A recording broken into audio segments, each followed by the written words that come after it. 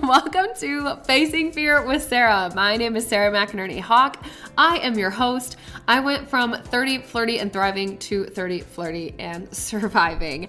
I was diagnosed with breast cancer at age 30, and prior to that, I had faced a lot of fears in life, which led me to creating this podcast in 2019. Fast forward, here we are many years later, and I've interviewed over 100 different guests with many stories of how they face fear while remaining unapologetically authentic. That is what we are here to do, encourage you to live your life unapologetically and authentically.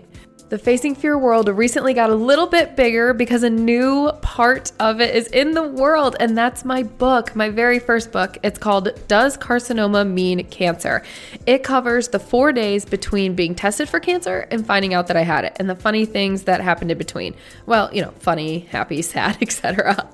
It can be found anywhere on Amazon, and it's a graphic memoir, which means it is 70% art, 30% text, and it's 74 pages long. So it's something you could read in one sitting, revisit multiple times because the art has a lot of dual meanings, and I'm so proud of it. Go check it out on Amazon or facingfearwithsarah.com/book.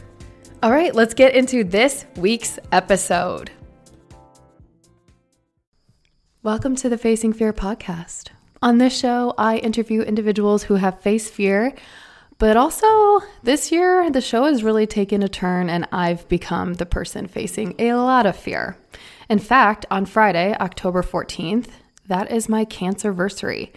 It is the 1 year since I've been diagnosed with cancer. So this episode is going to be a little different. Instead of sharing, a recap of the year or things I've learned or things I've loved or hated, whatever, I'm actually going to share an essay that I wrote based on a writing prompt from an organization I'm growing to love called Wildfire.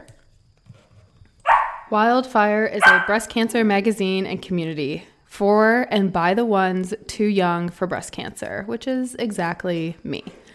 Now, this episode's also going to be unique because Roman, our baby Aussie Doodle, is in the background in my office, and I'm sure we're going to hear from him whether it's wrestling with his toys, trying to bang down his little barrier cage thing, or the occasional bark because he is peacefully playing with himself. With his toys, I mean. Yes, we got a dog and he is adorable, but puppies are challenging. And this is a very new adventure for us because my entire life I've been allergic to dogs and truthfully have not liked them at all.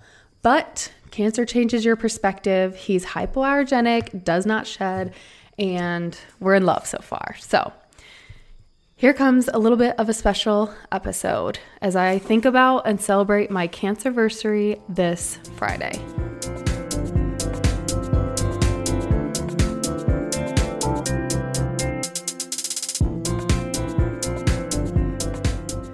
It all started when? It all started when I saw a dimple in the mirror and thought, haven't noticed that before. When a few days later, I raised my arm overhead and could feel around in that area and thought, yeah, there's definitely a bump there. When weeks went by and it didn't seem to go away or get smaller. When I made an appointment with my beloved gynecologist thinking little to nothing of it. When time passed and the appointment arrived, smashed between meetings and work and life and business, and I seemingly forgot about it until then. When we exchanged our usual upbeat banter, she felt around longer than usual, agreeing with me something was definitely there, but not to worry yet. It all started when she scheduled me to see a breast specialist a few weeks later, and I honestly forgot about it until the appointment arrived. When I went into my 8 a.m. appointment expecting to miss only an hour of my day, it all started when I kept advancing through mammograms, ultrasounds, and other tests, feeling around the odd pit in my stomach, but swallowing it down because when it comes to medical stuff, I'll just keep moving and I'm not that scared. When I was asked if I had time to do just one more test, and I said yes after texting my boss, hey, I'm going to be later than I thought, I'll just work from home for the rest of the day. It all started when a nurse handed me an aftercare one-pager that included care like an ice pack, taking ibuprofen, calling if it gets infected, and taking time off exercising for the next 24 hours. It all started when the worry started to creep in. When my mom kept texting me wondering if I was still there at the appointment, when both she and I knew she could easily check my location on her iPhone, closing the 900-mile gap between us. When I started to feel slightly annoyed, she kept asking, but also naive, of why did she care so much about this particular appointment. It all started when I let a doctor I have never met before numb my right breast and stab me with a needle attached to a machine that would suck tissue from me, sounding like a lawnmower. When I was stabbed repeatedly in one of the softest patches of my skin, not feeling pain, but the worst version of pressure.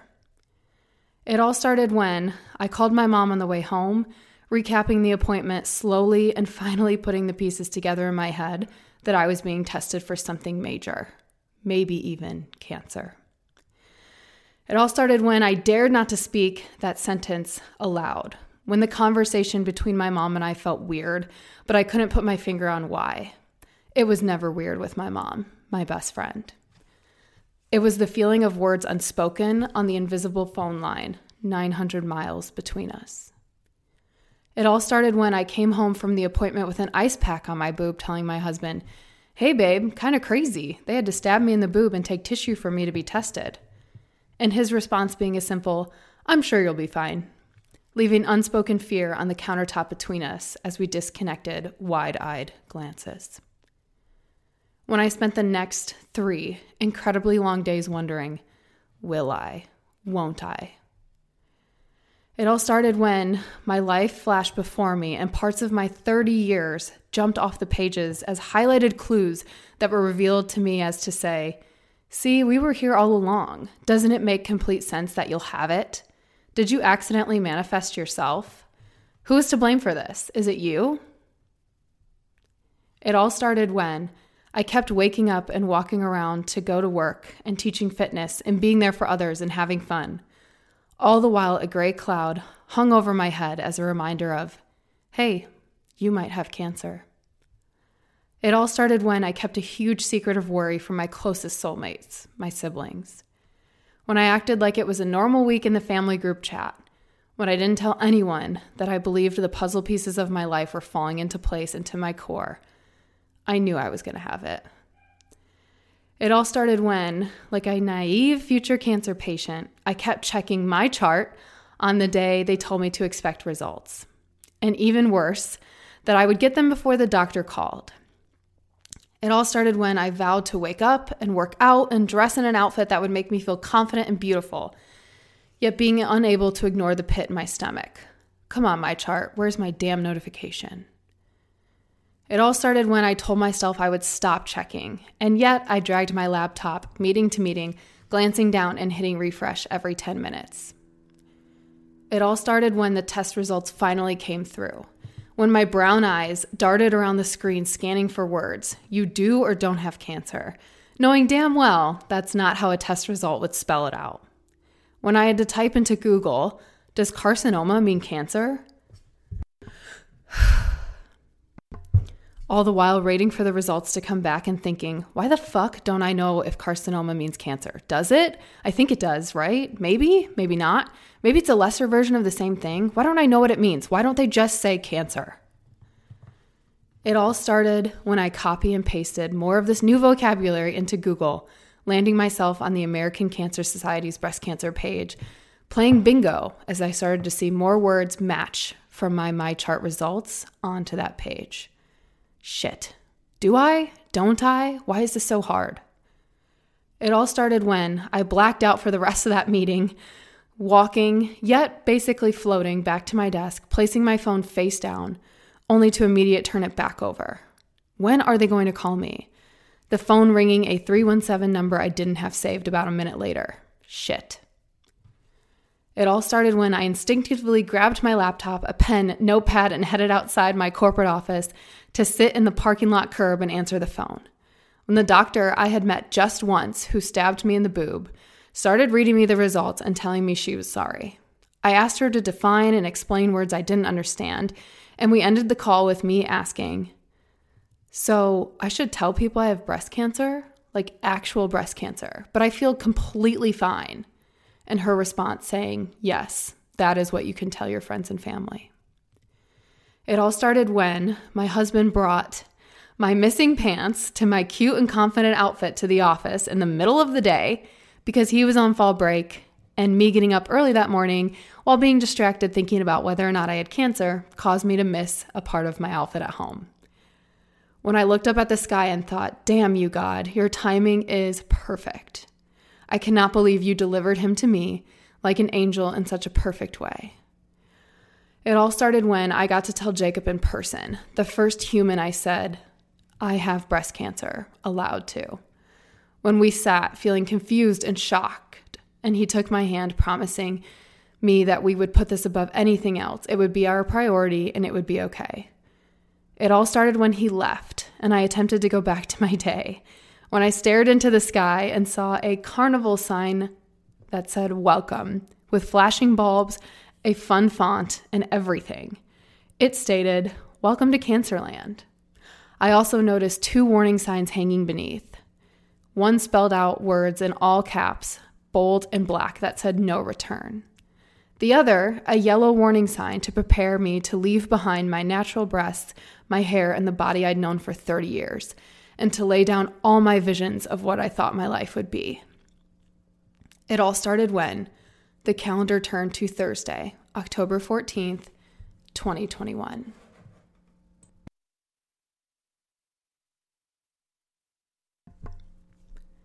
So that essay is something I wrote during a free writing prompt class, and it paints a picture of an important part of my journey that I really haven't shared with anybody, and it was from that day that I had the breast biopsy to the day that I actually found out I had cancer.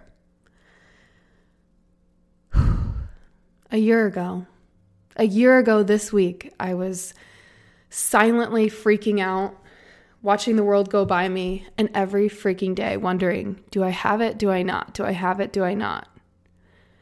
Being unable to tell anyone, honestly, even Jacob, how worried I was, and the text between me and my mom simmering down to nothing but, did you know? Do you know? Do you know yet? Did you get the results? Did you get the results? This whole thing started for me a year ago this week.